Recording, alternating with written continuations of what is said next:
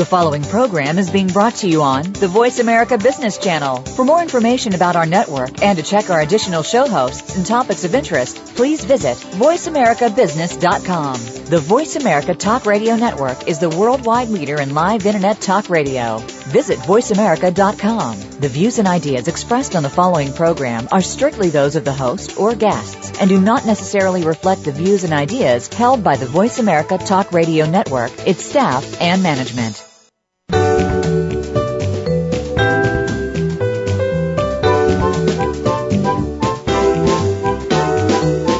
Are you ready for operational excellence?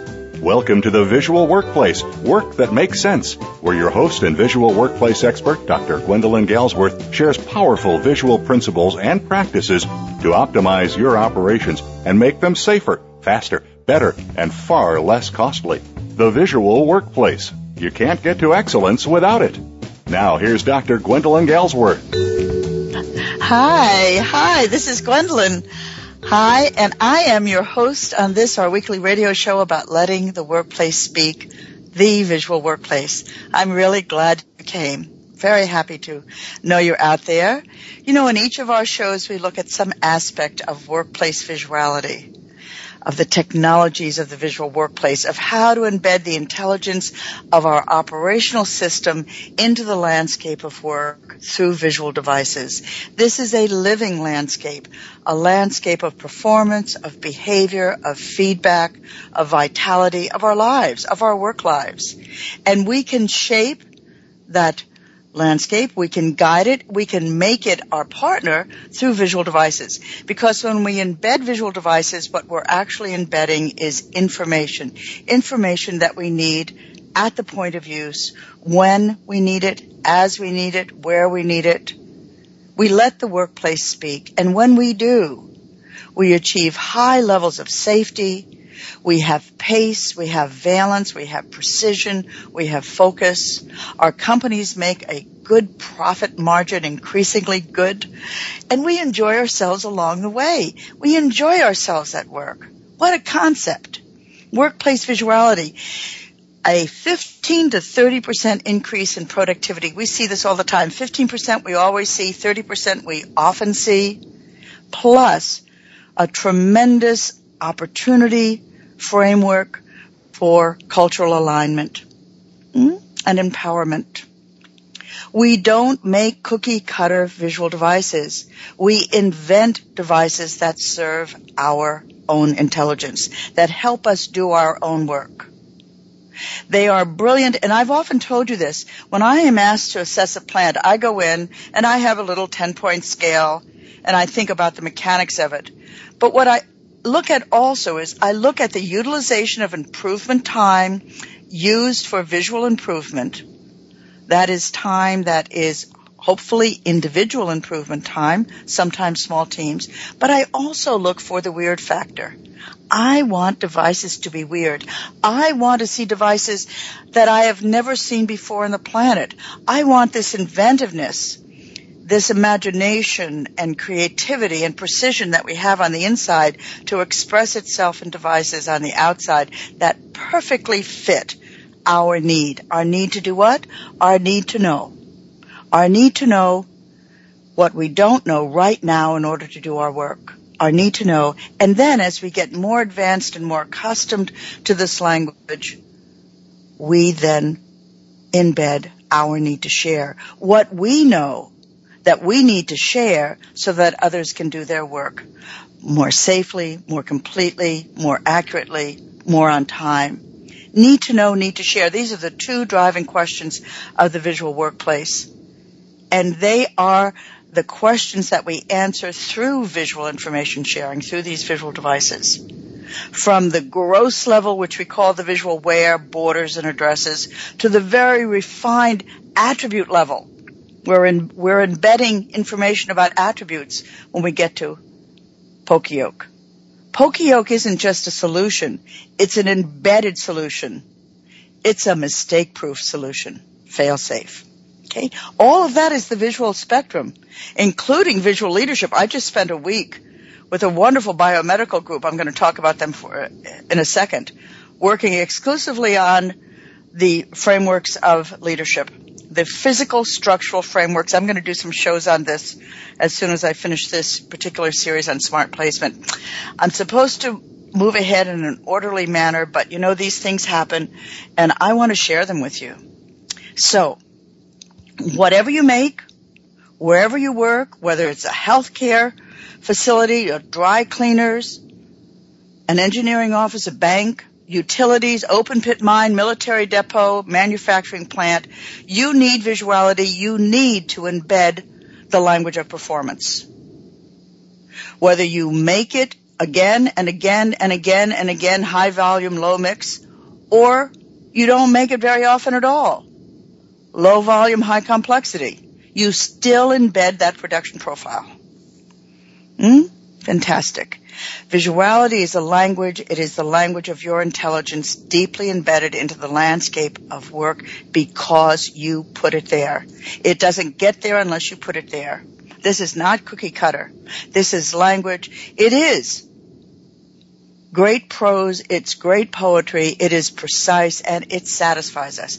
It satisfies us because we can perform to the level of mastery at our work, which we want anyway. Look, we're all thoroughbreds in the making. Some of us get a chance to experience that at work, and if the workplace isn't visual, we're going to feel like, you know, what do you call those horses? Maybe we call them donkeys. We're going to feel like donkeys instead of thoroughbreds who simply love to stretch our legs and run the race. So I'm very excited to be with you today, and I have just a couple of announcements. First, I want to thank you for your emails on our current topic, smart placement. Cliflin from Seattle wrote, and she said she was happy with this new way of thinking, especially about point of use and nothing on top, nothing on the floor. She loved the no drawers principle. People didn't know what we were talking about. They would be wondering what we're talking about. Anyway, Cliff is a improvement leader, and she's going to integrate this thinking into her current 5S approach, which is a little bit stuck. And she thinks it's going to help people rethink the layout, and then when she asks them to put down borders again, these borders will have captured function, which of course is the point. Okay? And several of you asked me to start a call-in show. Once a month. Oh, I'd be happy with that. Even once a quarter, I would love to. But I'm thinking that to start, I want to know who you are first so that we can really make a show. I was thinking about just waiting like this. Wait a second. This is me waiting. You see? Me waiting for you to call in. But in fact, I think that we will have a call-in show with a group of people who say, I have some questions, and we'll call on thus and so date, and we'll have it kind of orchestrated a little bit until you get in the habit of being spontaneous with your questions. I can take it all, boy. I mean, I love answering questions. I'm a pretty good thinker. I'm a better implementer. I'm a great troubleshooter, and I love to take on these problems against a framework of principles. So let's see what else. Announcements. Oh, well, I have a keynote next week in San Diego at the Lean and Six Sigma World Conference, and then I'm doing a post-conference workshop on Friday the 22nd to an overflow crowd. And if you come, mention the show, The Visual Workplace, and I will give you a book. I'll even sign it. The other big announcement is that 2 of my books are going to come out this week on Kindle, Visual Workplace, Visual Thinking, and Work That Makes Sense. Both are in full color, and if you understand this language, they will also be available in a Mobi format on Amazon by mid-March. My 3 other books will be out on Kindle by April, and they will all be available worldwide on Amazon by the end of April on demand. So all of you who have been waiting for me to find a distributor in these faraway countries, they'll be on demand, printed up, and sent to you wherever you are. So, and you know, I want to talk about this Kindle experience for me because it's really put hair on my teeth. I'll tell you, it's put warts on my hands. Last week I was with this group of improvement leaders that I told you at this biomedical giant, very seasoned, capable professionals, and we talked about reconfiguring their leadership approach along the lines of visual principles and practices. It was all very glowy and gorgeous and wonderful. And as we were wrapping up, I found myself inspired to remind them of one of the great and abiding truths of all effort, and certainly all improvement efforts. In fact, all frontiersmen know this, and it is this. It is the start that stops us. It is the start that stops us. It is getting started on the new, on the inspired, that is often enough to bring us to our knees, to bring everything to a standstill, for us to abandon the effort. You know, in part it is inertia. It's the condition of the body staying at rest if it is at rest. But that's only part of it. Because it is also about the sheer size of change itself, what it takes to change. A change not just in the physical environment or even the interpersonal environment, relationships, but the change in ourselves. We must change. It isn't just that we must be the change we want, but we must change. And it's that start that often stops us. And I have had that feeling in moving through what should have been a very simple Kindle print-on-demand project, an important beginning, but honestly, that start almost stopped me. There were casualties everywhere, and almost me. I almost went on my knees and said, never mind. So that's my little anecdote of the day. That's my little story. And now we're going to begin to continue our own march through the 14 Principles of Smart Placement. This is the 5th show in our series where we apply and appreciate that where we locate function will determine the flow.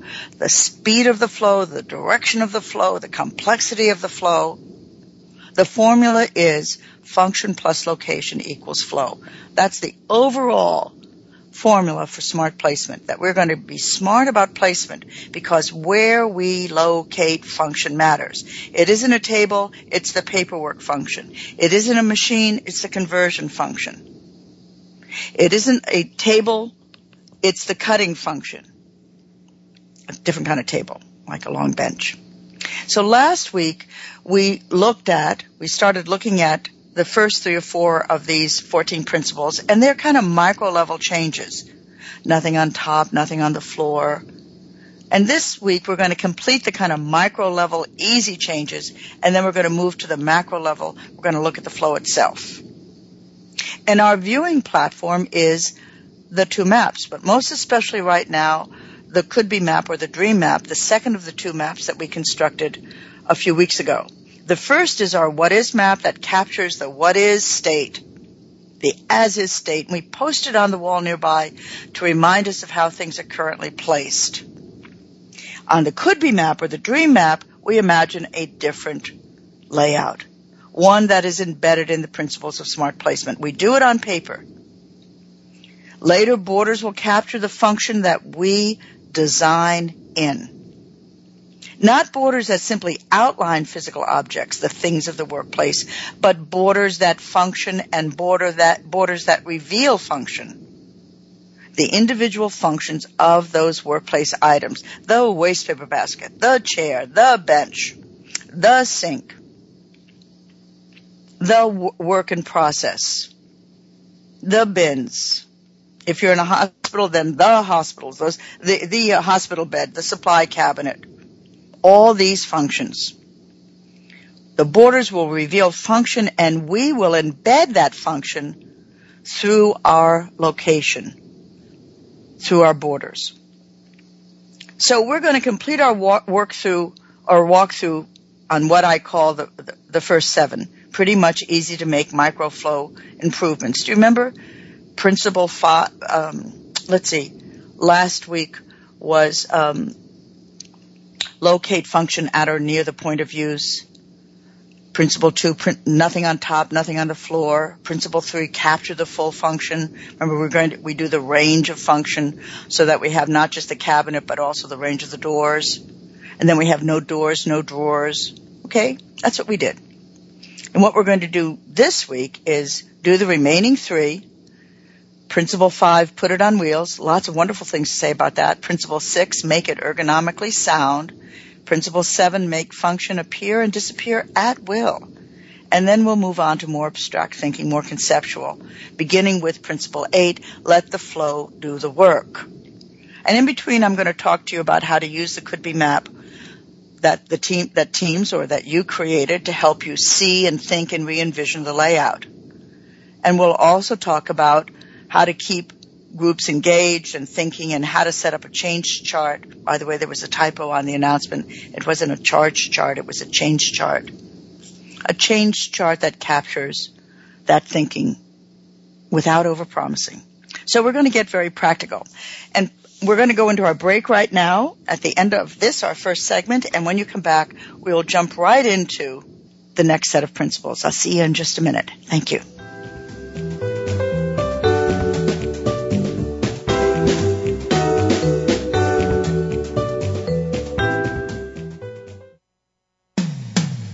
When it comes to business, you'll find the experts here.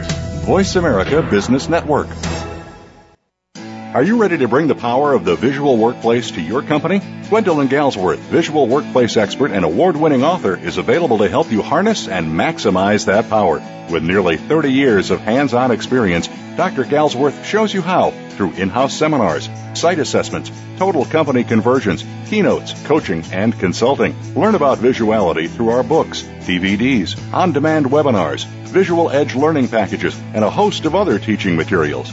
Enroll in the Visual Lean Institute and get trained and licensed as an instructor or QMI affiliate in any of our 9 core visual workplace courses. Keep your visual workplace going and growing. Visit our website at visualworkplace.com to learn more about workplace visuality, our products and services, and when Gwendolyn will be presenting near you. That website again is visualworkplace.com. We're always talking business. Talk to an expert. Call now toll free 866-472-5790. That's 866-472-5790. Voice America Business Network.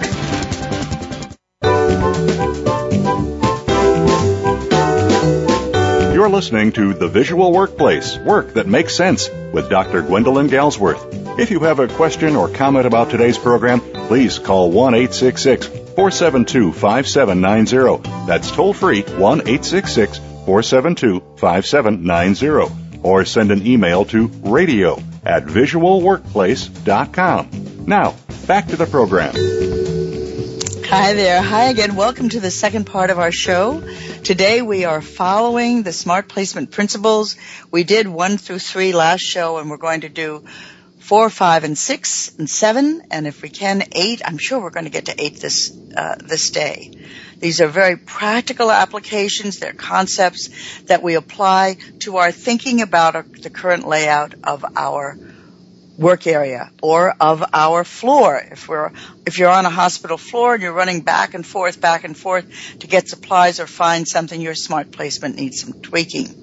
This can also be in a hotel, in a hospital lobby. It can be anywhere. It can be in the cafeteria. These principles are universal, and many of them are very precisely something that will help you. So remember, in front of you is a sheet of white chart paper on which you have drawn the structural outline of your work area. This is on your could-be map with a mirror image on the first map you drew, which is your what is map. But right now you're working on this could-be map. You've outlined your work area. You've penciled in, you've marked in your walls and doors and windows and I-beams and anything like a sink or a vent, something that's built in. And then you captured the things that populate that landscape. And you've done that through Post-its. Use yellow Post-its for stuff that's heavy or not easily moved. Not even you and your big buddy could move it. It's wired in, it's bolted in, extra resources would be needed, plus probably authorization from your boss. And if a union labor is involved, then you got to really pay attention to that as well. So you have to move very carefully. So those are the yellows. The blues, on the other hand, are easy to move. You and me, we can do it. maybe somebody else. Maybe Clifton will come down and give us a hand. Right? The tables, the baskets, the desk, light desks, small whip, stuff you can move around with a forklift, but because it is movable, like your pallets of whip. And by the way, pink is for your pallets of whip. Pink is for the whip. Green is for consumables. Your bubble wrap, your cardboard, whatever. And if you can't get green Post-its because they're harder and harder to find, just put a border around one of your other sticky notes to indicate that it's a different category, and then make a chart so you remember. You can stripe it or whatever. And you have the names of things on there, and you've cut things to size, they're proportional. And it looks pretty okay. It will not please the design engineer in you, but it'll please the kid in you. It'll be good enough for you to mess around with. So with these categories of WIP, hard to move, consumables, if you're in an office or healthcare facility, make adjustments to the language. But it's exactly the same process. When we talk about visuality, we're talking about the physical things of work. Visuality must be held. It is embedded intelligence. It is not words. It is embedded words. It is not words as information. It's information as devices.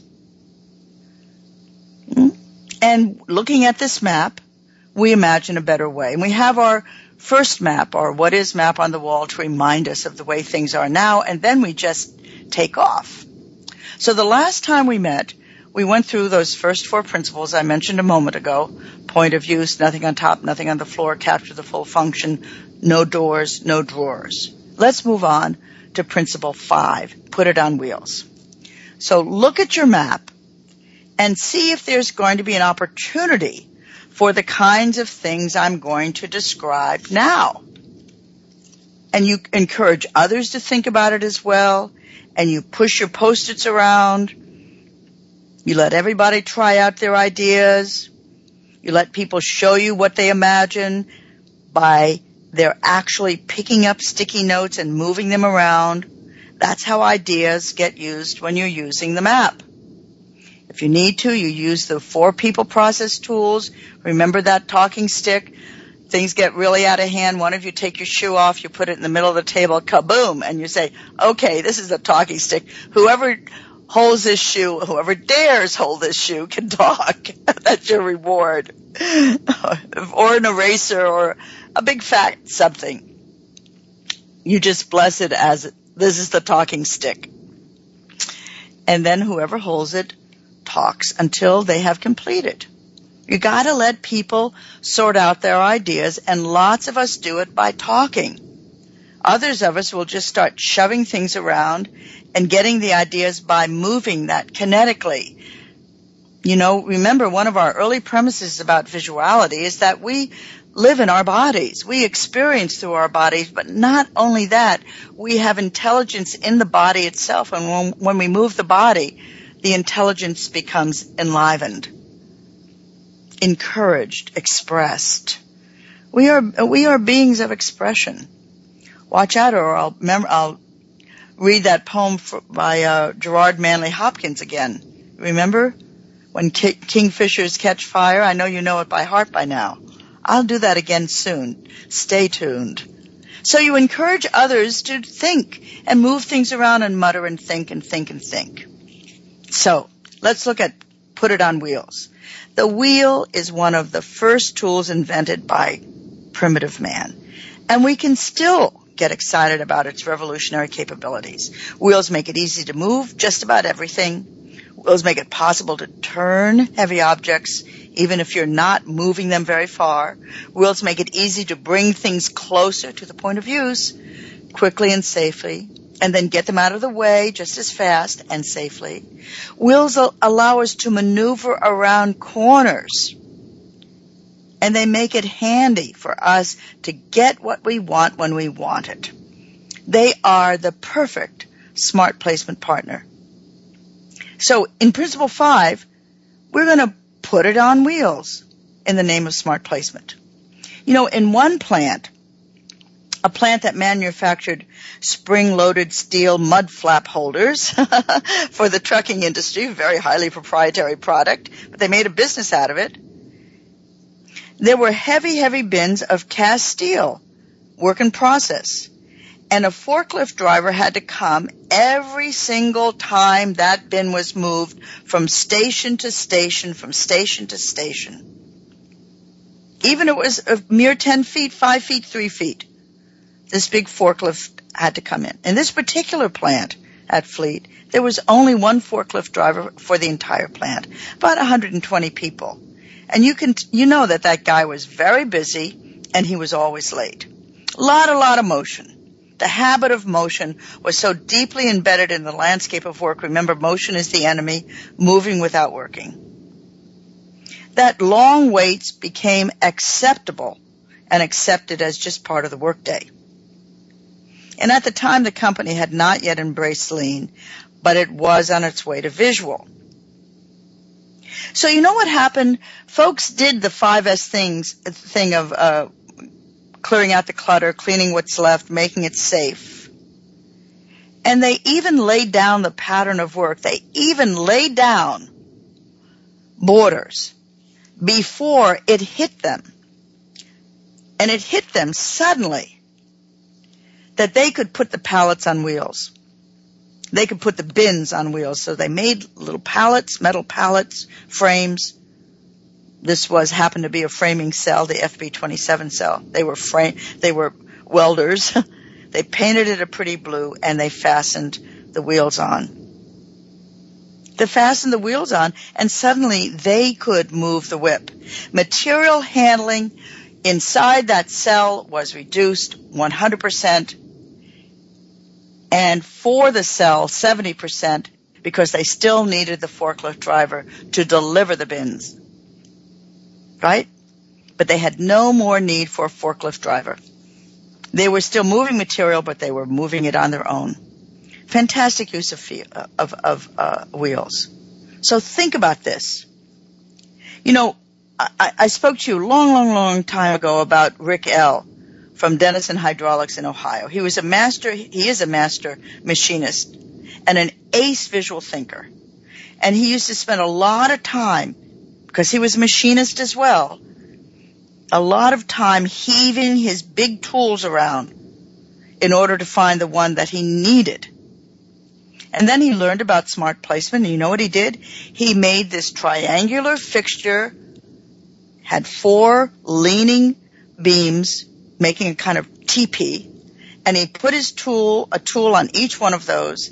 He put it on a square frame, put it on wheels, and then he just moved the whole frame to the point of use.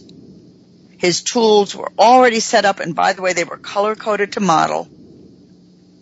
He moved it to the machine, he did his changeover, and he moved it out of the way. The wheels enabled him to move the heavy fixtures, but also to keep his value field, his machine, clear. It was wonderful.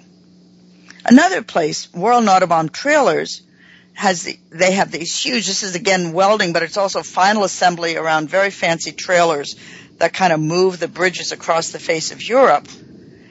And they had a lot of work to do in securing the electrical harnesses all the way around the chassis, which is 50, 60 feet. And so they put their little components on a little pedestal and put some wheels on the bottom. There's a little tray on the top, wheels on the bottom, and a pedestal holding it to ergonomic height. And that made it so much easier for them to do the work, to move around the frame instead of going back and forth to the components bin. They put everything. They did something else that we're going to learn about later called design to task. They designed that bin for that specific task, that tray. Wonderful. Let me give you some more examples of wheels. Let's talk about the Lazy Susan. I've got a couple of great examples about that. The humble Lazy Susan. This is still a wheel, only it's on bearings. And it can be a very smart part of your very smart placement toolkit. You can put a Lazy Susan on top of a cabinet so that what's sitting up there, whether it's books or something that you need, this is a cabinet that would be like at chest height, and you just rotate it and find what you're looking for instead of stacking it directly on the top of the cabinet. Or you do the same thing on your desk. You know that principle, nothing on the floor, nothing on top? Nothing on the floor also means nothing on a surface itself. It's always raised in some way. The Lazy Susan gives you this. If you've got small die that are very delicate and you're storing them on a shelf, and sometimes you reach in the back to pick up a small die because that's where it is, and as you lift it, you bang against another die, it gets a dent. These things are delicate. Make a Lazy Susan. You can make this out of wood. You just cut a circle out and put it on a bearing and let it rotate. And then you just rotate. You have beautiful visual order, the visual wear there, but you have this functionality of the wheel. I'm going to tell you about Bob Camo. You know what? I don't want to say this, but darn it, I'm going too slow, and we're not going to get to the big principles this week. I'm sorry, but I want to describe these things to you because I want you to get it. So just forgive me and enjoy what I am sharing. We're not going to make it as far as I hope today. I know that already. Okay, please come back. We're going into our break, and then I'm going to speed up my language, but I'm still going to give you lots of examples. Come back in a minute. I'll be here.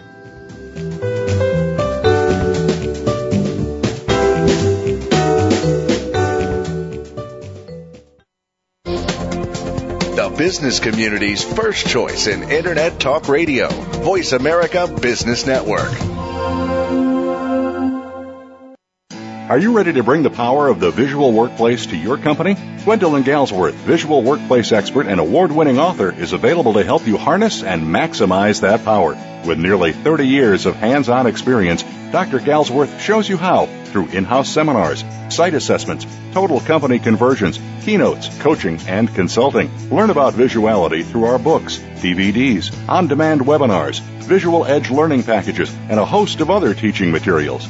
Enroll in the Visual Lean Institute and get trained and licensed as an instructor or QMI affiliate in any of our 9 core visual workplace courses. Keep your visual workplace going and growing. Visit our website at visualworkplace.com to learn more about workplace visuality, our products and services, and when Gwendolyn will be presenting near you. That website again is visualworkplace.com. Voice America Business Network. The bottom line in business.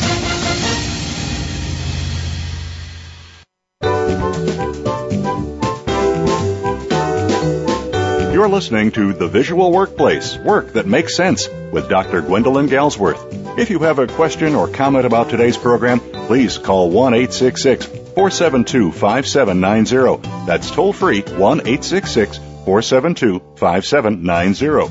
Or send an email to radio@visualworkplace.com. Now, back to the program. Welcome back. Hi, this is the third section of our show today on smart placement. We are moving through the principles. We're currently talking about putting it on wheels, our principle 5 for smart placement. And as you think about this, and I'm going through examples, as you think about the wheels, what you're going to look at on your map is, and you're going to see this most especially on the first map you did where you mapped out the motion. That's where we talked about the spaghetti. You will see a lot of motion, a lot of spaghetti on the map that shows you going back and forth, back and forth, back and forth, back and forth. You are going from one function to another function in order to retrieve something from that second function to bring it back to the first function. This is almost always an opportunity for you to consider wheels. Is there a way of bringing, and you're also considering this point of use, is there a way of my bringing that function closer to my point of use, but then also getting it out of my value field when I don't need it anymore? Perfect application for wheels.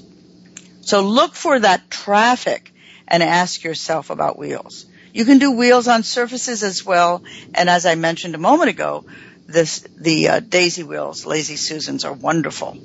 But I'm going to give you an illustration now of a department that was completely run on wheels, but it didn't start this way. This is at United Electric Controls outside of Boston, a place called Watertown. They make switches and controls.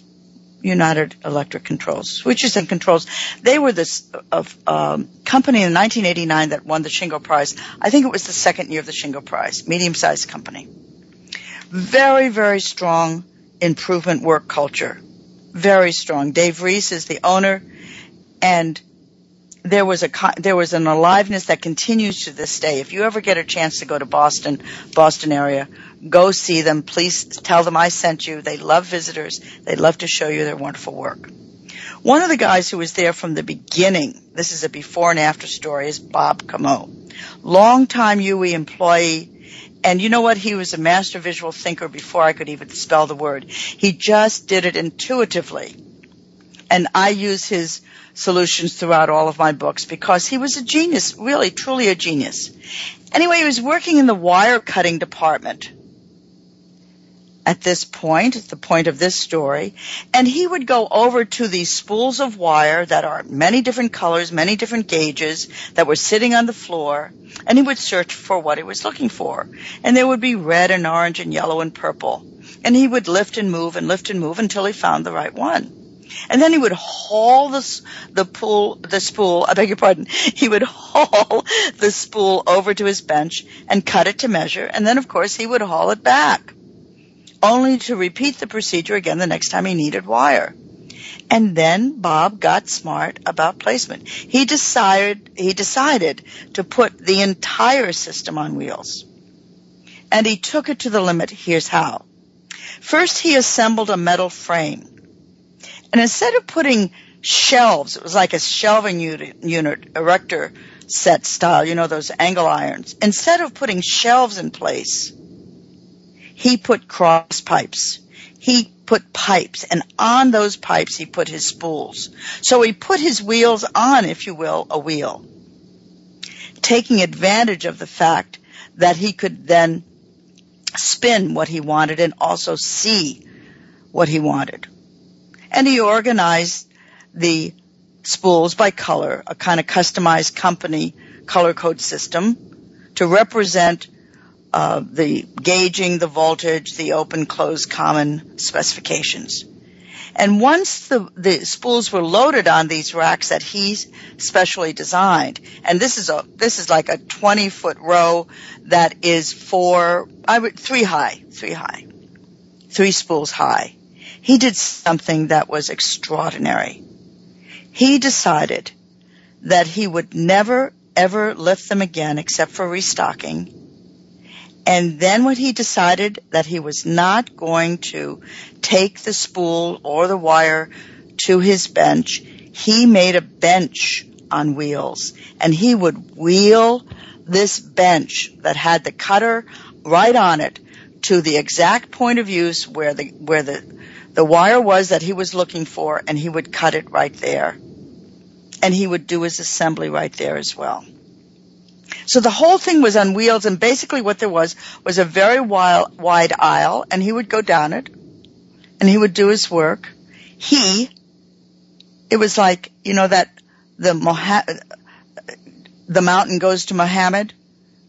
That's what it was like. He made that smart placement function for him on every single level. Wonderful, wonderful, wonderful application of put it on wheels.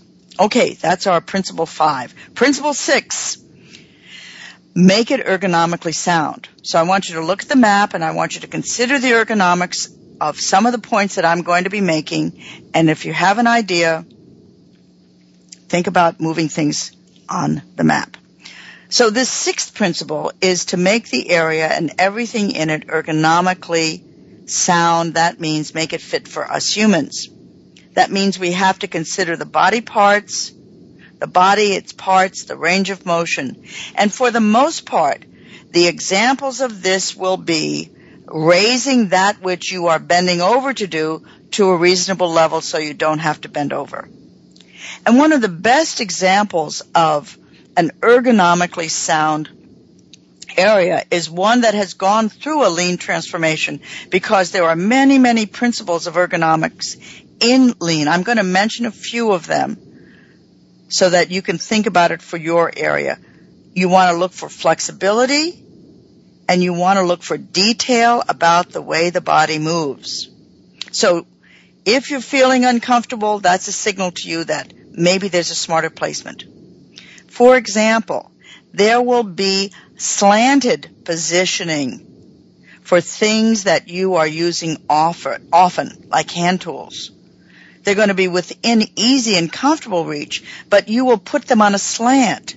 For example, if you have tools, you'll build a tool holder out of wood that is hanging off of your bench, slightly slanted, so that you can reach it easily.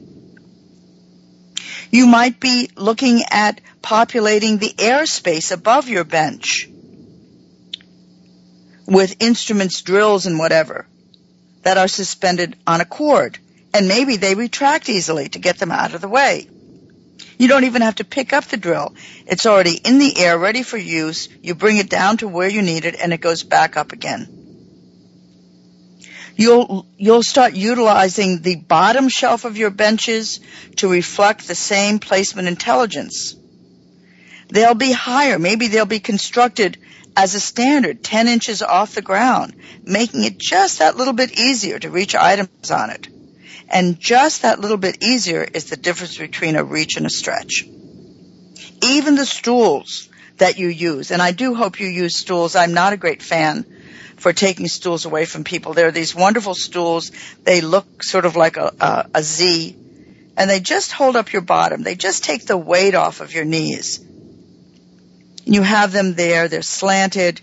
They give you a little bit of a brace. The body can stay at ease and relaxed even when it's active.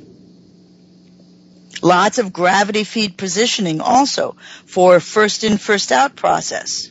Lots of gravity feed positioning for boxes you want to get away, only slant them in the opposite direction. So you have two shelves. One of them is slanted towards you so you can take what you need from it, but you have reverse gravity feed on a lower shelf, for example, to help others retrieve empty boxes. Do you see?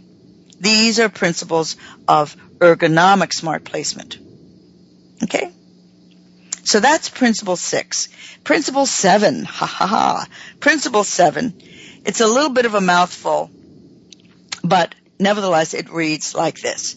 Make function appear or disappear at will. By now you know that a big part of smart placement is about getting maximum flexibility out of your location choices, where you choose to put things. So Principle 7 asks us to figure out how to get function front and center when we need it, and make it invisible when we don't. These are going to be the kind of shelves that come to you when you need it, and you get them completely out of your value field when you don't. I want to describe to you, and this is also from United Electric, this is the wonderful work of John Pacheco. He's got this 8-foot, empty door. There's nothing, it's not a solid core door, it's empty on the inside, lightweight door, and he's using it as the top of a bench. He's got filing cabinets on each side. It's 8x4, and it's filled with everything. It's supposed to be his paperwork bench. So as he began to move through the process of getting visual, he got rid of the junk. And when he got rid of what wasn't related to paperwork, he only had a few items left. Some binders, a logbook, masking tape. They took up so little room that John did the obvious. He got rid of the door and that 8-foot footprint and replaced it with a 30-inch wide shelf. But where he put it was in an existing shelf. He just took out one of the metal shelves and he put this shelf made out of wood with brackets, and it slid towards him when he needed it, and it was out of the way when he didn't. So it slid towards him when he was doing his paperwork. He didn't even need a desk anymore. It was about 30 inch wide by about 18, 20 inches deep, shelf deep. Right? And he made excellent use of this. It was an already existing shelf. He did another principle, which we'll hear about in one of our next show. It's called Use the Existing Architecture. He used the existing architecture. He made function appear and disappear at will, this paperwork function. Later on, he painted it, made it beautiful white with red for what was an emergency, what was urgent. He put it on these sliding brackets. It was fantastic. The in and out action of this shelf not only put the function at his fingertips and saved him space that John could now use for something else, it also let him clear out the other value fields of the obstructions when he was done. In other words, it allowed him to just move it completely out of the way. Yeah, very wonderful. Very, very wonderful. You can do that underneath the bench as well. You can do that for small die. These little slidey shelves. You put the die on there, you bring it to you, you have a lock on it, so it locks in place, you have a small machine on it, and when you don't need it, maybe you don't have a frequent use for it. You get it out of the way. These are completely parallel, applicable to the healthcare setting, to the bank setting, to any setting you like, to certainly continuous process flow, these ideas. At Scania Trucks in Holland, I had the pleasure of going to that plant a number of times. Really the best truck engines and cabs on the planet, and the most expensive. They used this principle on their takt-time-driven line for their tools. They had their tools suspended on a kind of erector set template, and they would pull the tool to them, and then they would push it back and get it completely, clear it of the value field. So the tools were always at the point of use, always within reach, but never cluttering. So I want you to think about this. I want you to look at the map. If you're doing this map right now, look at the map and say to yourself, can we use this idea? Can I use this idea? Where does this fit? And take the moments and really work the idea. Same with ergonomics, the ergonomically sound, and the same with put it on wheels. Okay, we're ending our third segment. We're going to go into our fourth. I'm going to talk to you about a change chart, and I'm at least going to start with our eighth principle. See you in just a minute.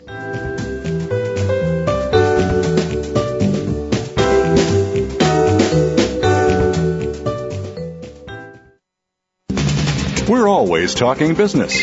Talk to an expert. Call now, toll free, 866-472-5790. That's 866-472-5790. Voice America Business Network. Are you ready to bring the power of the visual workplace to your company? Gwendolyn Galsworth, visual workplace expert and award-winning author, is available to help you harness and maximize that power. With nearly 30 years of hands-on experience, Dr. Galsworth shows you how through in-house seminars, site assessments, total company conversions, keynotes, coaching, and consulting. Learn about visuality through our books, DVDs, on-demand webinars, Visual Edge learning packages, and a host of other teaching materials. Enroll in the Visual Lean Institute and get trained and licensed as an instructor or QMI affiliate in any of our 9 core visual workplace courses. Keep your visual workplace going and growing. Visit our website at visualworkplace.com to learn more about workplace visuality, our products and services, and when Gwendolyn will be presenting near you. That website again is visualworkplace.com. We're always talking business. Talk to an expert. Call now, toll free, 866-472-5790. That's 866-472-5790. Voice America Business Network.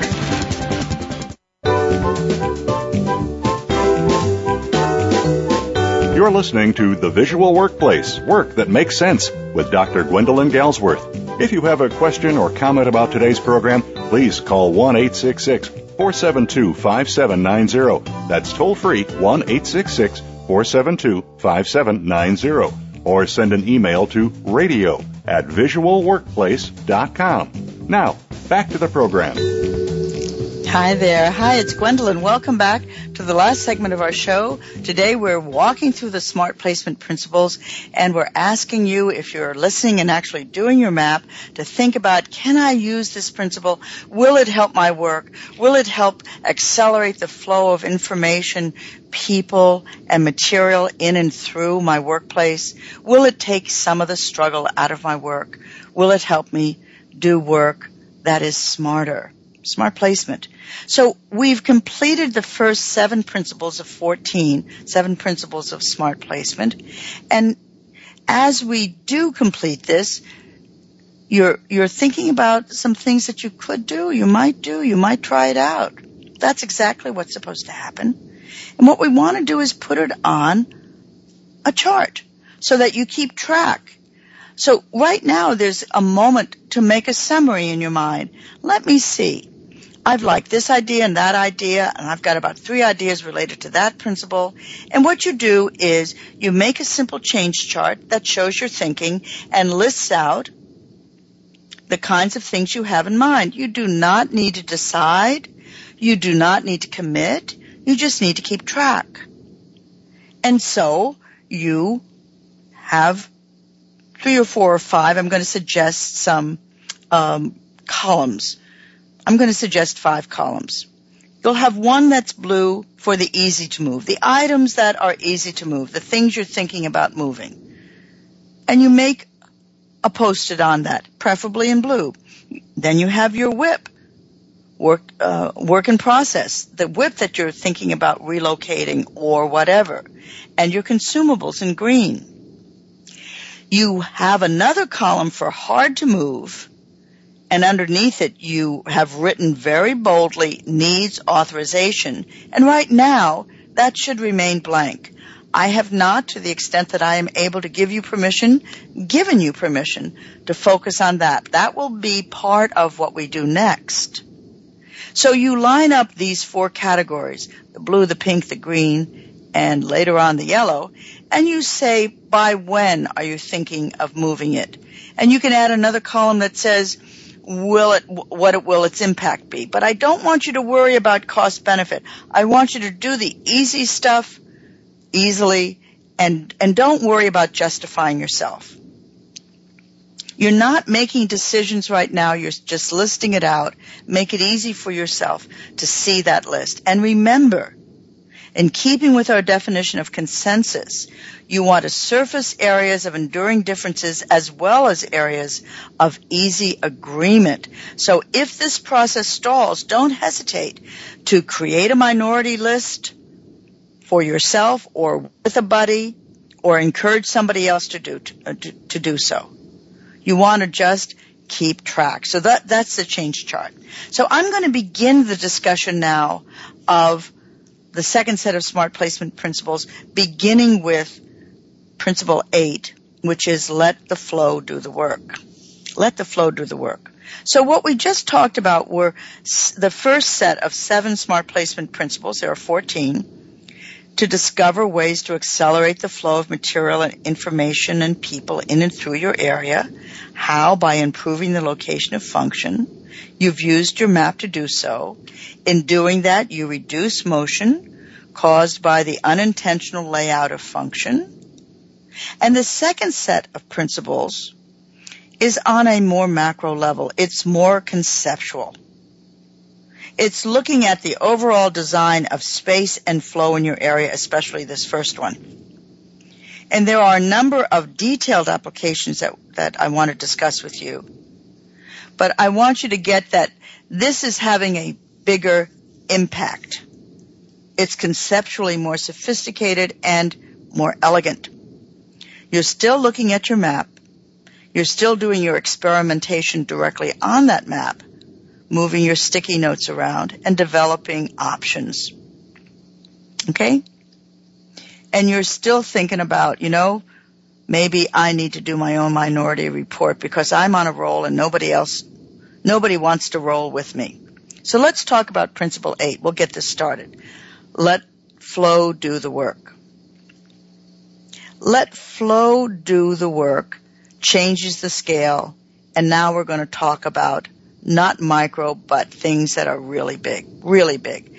That single word, flow, captures the big picture of what we want and what we can get from smart placement. A flow of value that moves through the area with a minimum of obstructions, a minimum of surprises, a flow that allows us to move through our workday, not just without struggle, but with ease, safety, precision, completeness, even happiness, even joy. We're flowing. Flow is a natural state for human beings. When we flow, our body just gets happy and our mind gets happy. We're flowing. It's like dancing. I am a ballroom dancer, not a good one, and I danced with a guy, really great guy, who is a ballroom dancer, and he's a little bit better than I am. But I tell you, it doesn't matter. The differences all disappear because when we dance, we flow. And that makes up for everything. And that's what you want, the dance of work. You want to be able to go to work and feel this state of equilibrium and connectedness. So think about flow.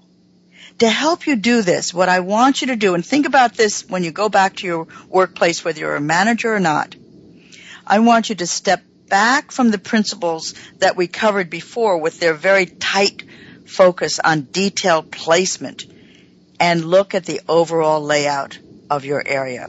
Look at the flow line. Look at the pathway that material, people, and information follow as each of those make their way through your department.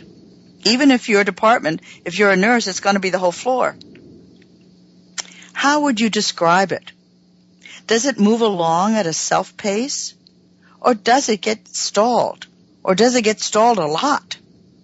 Does it flow freely as streams do, skirting around rocks and boulders and tree limbs, keeping pace, flowing no matter what gets in the way? Or does it pool and get stalled in the nooks and crannies of your department and kind of go stale and begin to kind of grow slimy things? How would you describe the flow of work into and through your area?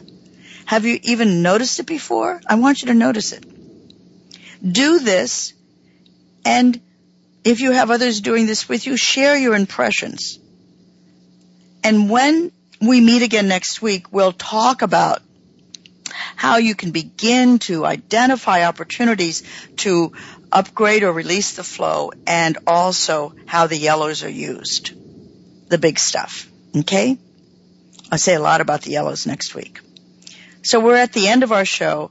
I have to tell you that I have such a great time sharing this stuff with you because I've seen it work, and I know that if you are listening, you truly are on an improvement path already, and that you will take what is useful for you about what I'm saying, and you will use it, and it will help you.